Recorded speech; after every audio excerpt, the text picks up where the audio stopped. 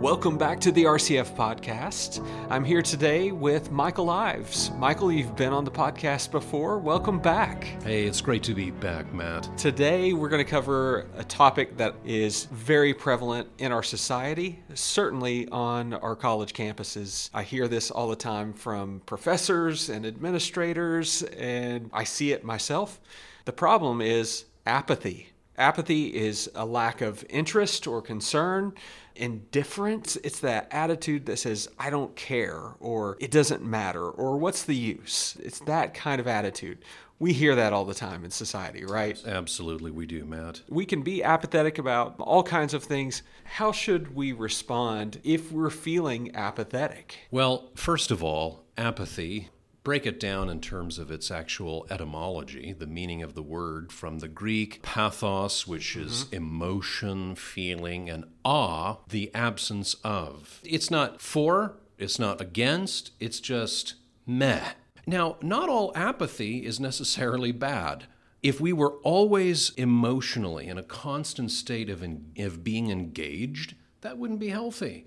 Maybe you know certain people who are constantly on a high, emotional high, and then they tend like a pendulum to swing right through the middle all the way to just being depressed.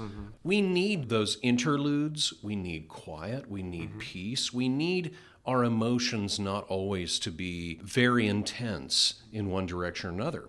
But obviously, the issue of apathy is where that energy that normally should be there is not there, or just not very robust, or it's kind of flat. It's a problem, and it's something that we're seeing across society. It's something that has accelerated, and a lot of this, arises from the increased isolation of the social order, how individuals, with all the advantages that we have through technology, the more connected we are, the more dislocated we are. That contributes to it. Of course, recently you have the pandemic where there was a lot of retreating, and so that had a cascading effect. And really, this is also connected with depression. Depression is the flattening of emotions, at least kind of at a baseline, although it can become very, very negative. I remember this from personal experience because I've had periods of depression. I remember one time I liked to run for exercise, and I found that I was having a more and more difficult time running as far and as fast as I normally did, and I couldn't figure it out. I eventually crashed and bottomed out in a depression, but I couldn't see those first signs that what was actually happened wasn't a physical thing, it was an emotional thing. My motivation was declining. So yeah, it's absolutely a problem across the board. And the first solution begins with acknowledging the problem instead of just burying your head in the sand and pretending like this is not an issue. Yeah, we have to acknowledge it, because if we just pretend that it's not there, then what is that doing to our heart and to our life and to the people around us? It's not helping anything. So we certainly need to acknowledge this is where I'm at. And I think if we understand, which I know you're going to go here, if we understand the spiritual aspect of it, and anytime we don't acknowledge that something is real, even in our emotions, then we can't get to the root cause. Right, exactly. It's like the inverse of pain, Matt. Pain is something you feel, and it's an alarm signal. God has made us that way. As much as we don't like pain, thank God for it, because if we didn't have it, then we wouldn't know of something very problematic that's going on inside. Now, apathy, being kind of like the inverse of pain, what's so bewitching and beguiling about it is that it's not actively sending signals. It's basically, there should be signals, and I'm expecting them, but they're not coming. So first of all, we need to absolutely acknowledge this a problem and see the danger, because it has cascading ramifications. Because God made us, He made us to work. 6 days you shall labor and do all your work. If we lack motivation to work, that's negative for us, even in our studies. We have to force ourselves. But if even the natural flame of motivation is not there, it's not just 2 strikes against it, it's 3.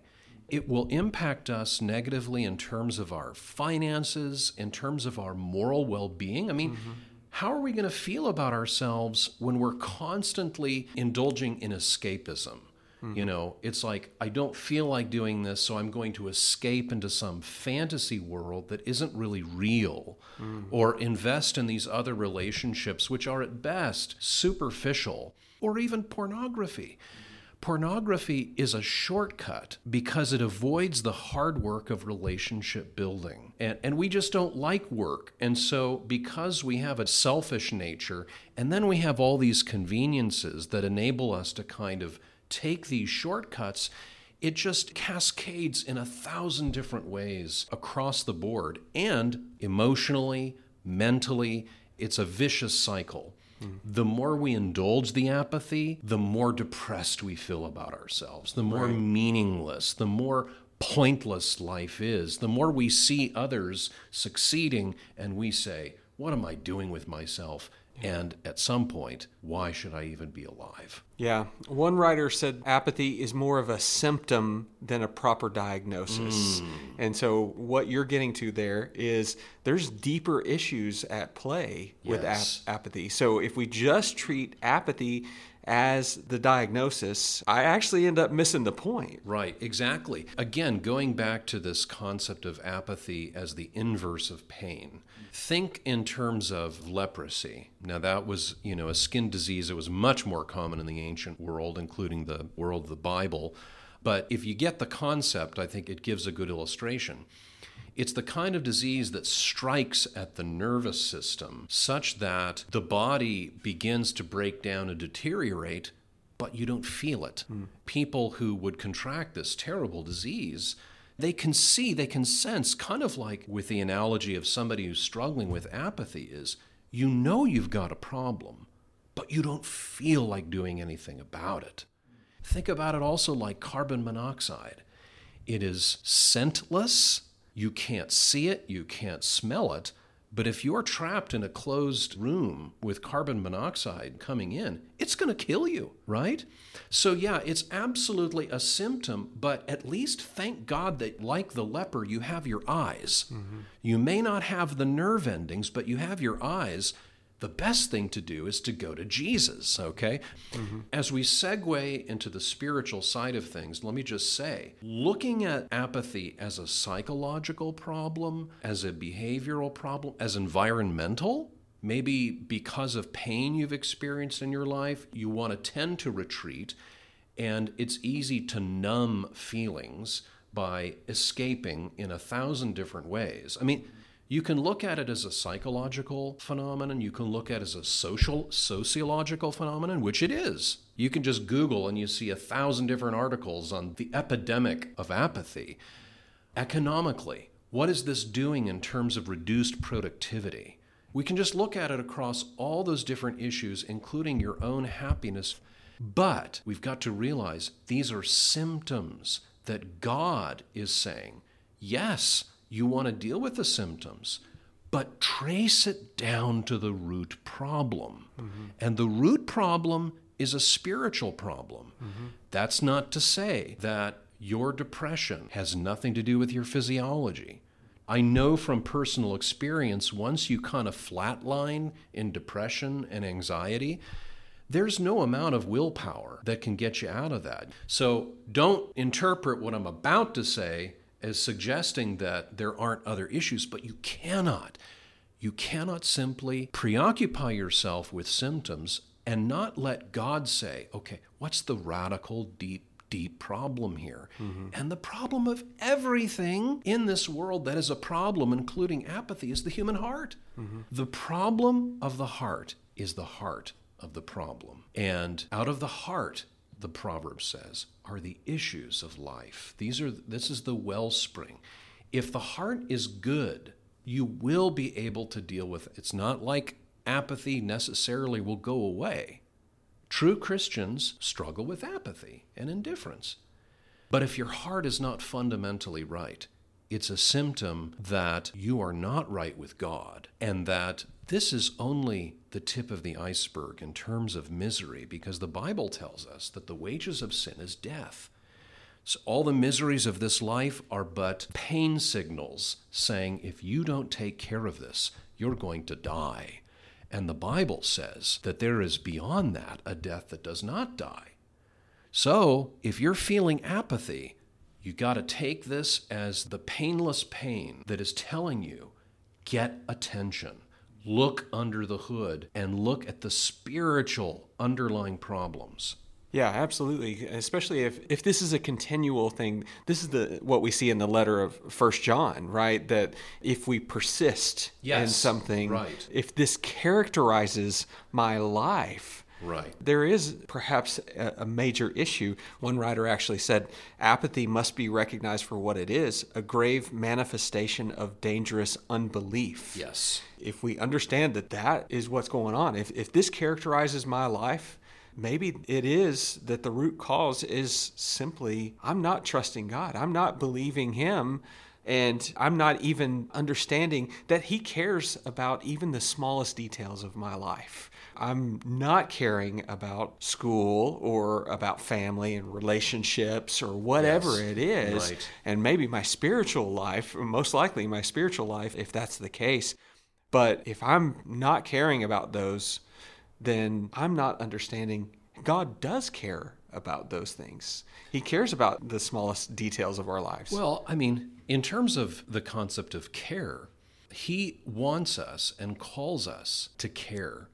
It's not just an invitation. It is a mandate. Mm-hmm. What are the two great commandments? Yeah. To love the Lord our God with all of our heart, with all of our strength, and then to love our neighbor as ourselves. When apathy sets in as a kind of total, all-encompassing disease, it is the self caring for itself on steroids. And not only is it fundamentally saying to God, no, I will not care about you, and my neighbor, no, I will not care about you. What's so deceiving about it is that under the guise of caring for myself, by its excess, it's actually killing me. Yeah. It's actually killing me. And listen, we hear the words of Jesus. When Jesus says to one of the churches in Revelation, He says, I know your works. You are neither cold nor hot. Would that you were either cold or hot. Listen, that's Jesus' complaint. Mm-hmm. He's saying, I'm putting my finger on your skin, and it's not one way or the other. It's just indifference. It's just in the middle. So because you are lukewarm and neither hot nor cold, I will spit you out of my mouth. We have to see this regardless of the symptoms. And yes, sometimes symptoms set in physiologically, emotionally, but those are downstream, more often than not, from the root cause, which is a fundamental perverted self-love that says, God, you tell me to care about you and my neighbor. I say no. And there's only one recipe for that, and that is repent. Yeah. Let's remember in the Bible, it's not just outward deeds that are good or bad. Mm-hmm. It's states of heart and states of mind. Mm-hmm. When we're hard-hearted, that's a sin. When we're proud, that's a sin. When we should be passionate about something and we're not, that's a sin. I mean, how would you view me, Matt, if you saw my daughter being violated in front of me and I didn't care? I just showed no emotion. Well, you see, the care is the fire that is behind the doing of something that is good. And so really, at the end of the day, this does come down to an issue of, like you say, unbelief and unrepentance. Yeah, and what you were saying in regards to this self-love that, our culture is telling us, hey, you need to love yourself, love yourself, love yourself. And then here it is on steroids. This is where it leads to. Yeah. It's just, you get to the point of, why does anything matter then? That's pride, right? I mean, that's what's going on, and we know what Scripture says about pride. But when you said that, I was thinking of an example being spiritually apathetic. I really don't care about evangelism, making disciples, those kinds of things. What's going on there? Why would I be apathetic? Well, I may not care if other people are going to hell, And that actually shows a lack of love for my neighbor, doesn't it? It does. And so It so it's does. exactly what you're talking about, and it plays out in many different ways. We just see apathy in many parts of our lives, but then you see the seriousness of it there when you recognize, I really don't care if people around me are going to hell or not. Right. And to recognize I am breaking the second great commandment. Right. And that's significant. And it does show my heart. It does show my unbelief at that point. It is tremendously. And then we think about this in terms of the remedy. Our apathy is ultimately self-destructive and suicidal if it's not restrained by God. If God doesn't hold it back, it is self-destructive. Just like gluttony, just like overindulgence of alcohol, it is self-destructive. The more we indulge in the pleasures of sin for a season, the more we allow that excessive feeling to protect ourselves, to insulate ourselves, the more we are unable to truly be happy. But Christ came, taking flesh, taking a true body and a reasonable soul, and we see the breadth of his emotions presented for us in Scripture. We had read in a study we had done at another time, a short work by a theologian called Warfield, who wrote on the emotional life of our Lord Jesus Christ. And when you follow through, you see how attuned his feelings were to God's will. Now, that should do two things for us. First of all, it should make us reflect on ourselves, and it should make us cry. And the fact that we don't have tears is a problem.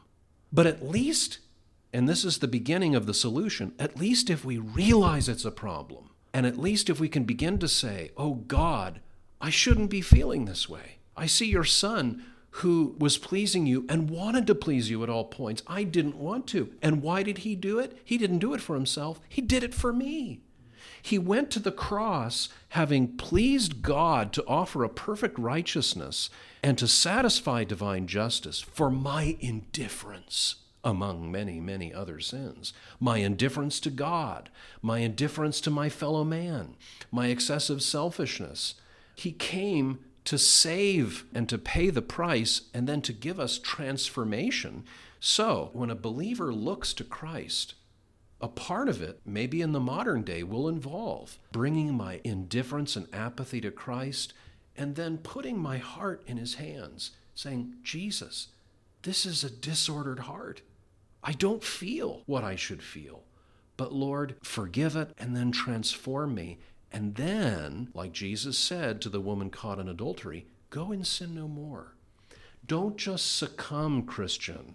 You're crucified. You are new. You're a new creature in Christ. And if you're struggling with it, yes, grieve, but grieve with confidence because that's a sign that you're alive. A leper who has breathed his last, he's dead. But at least a leper who's alive can go do something about it. He can go to Christ. Amen.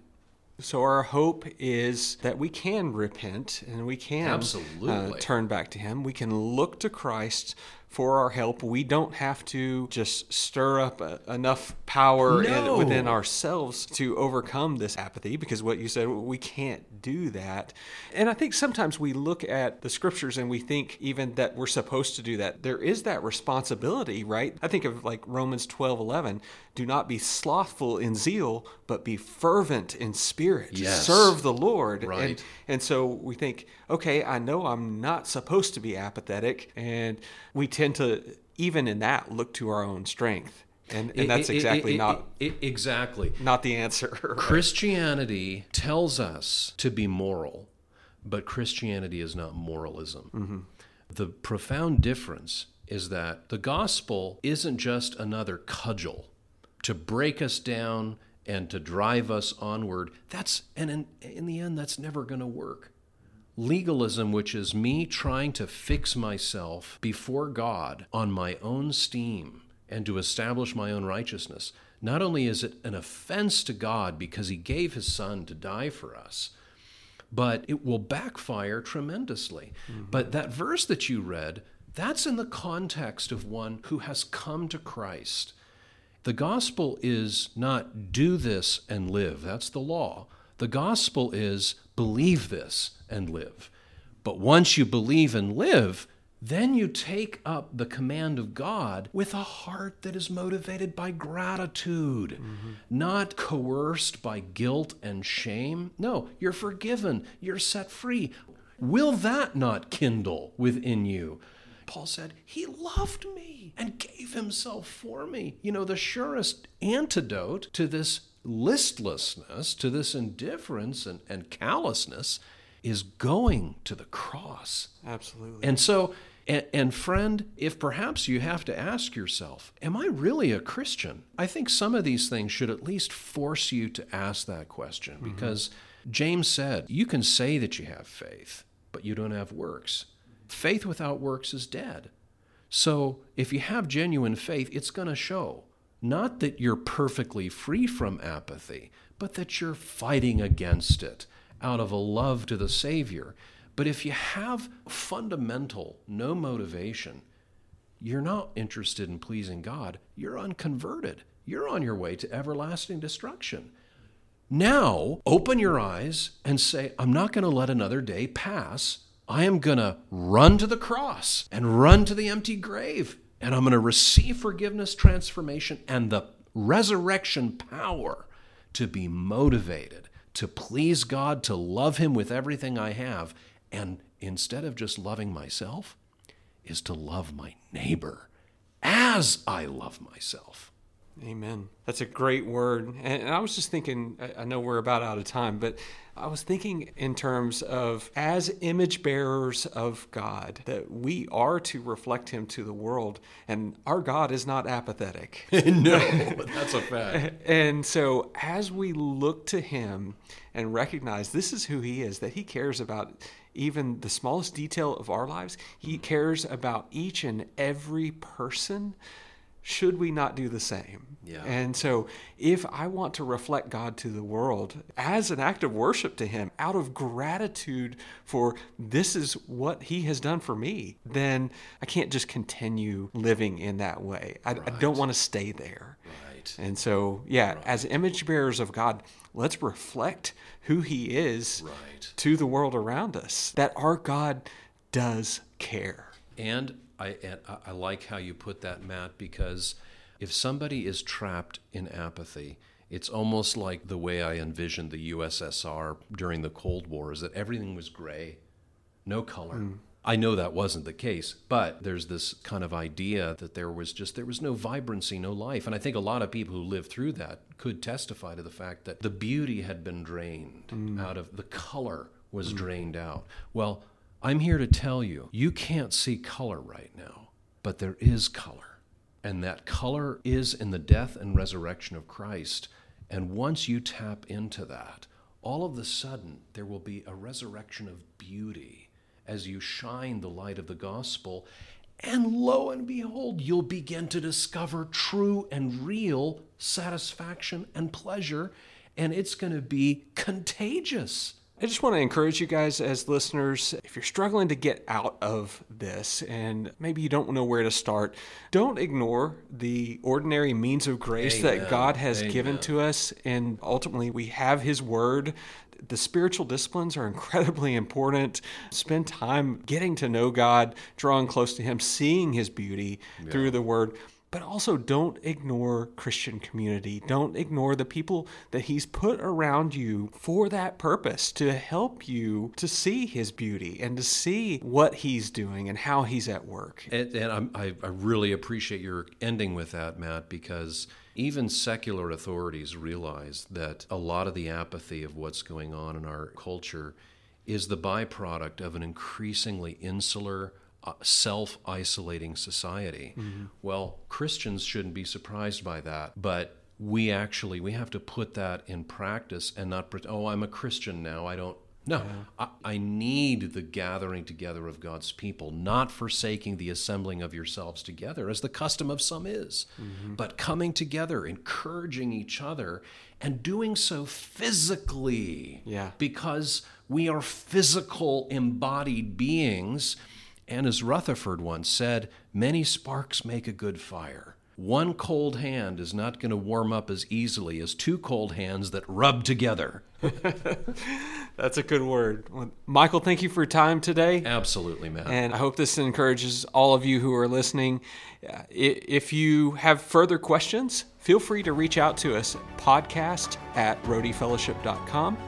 Or if you'd like more information on Rhodey Christian Fellowship, visit us on the web at rhodeyfellowship.com or on Instagram at Rhodey Fellowship.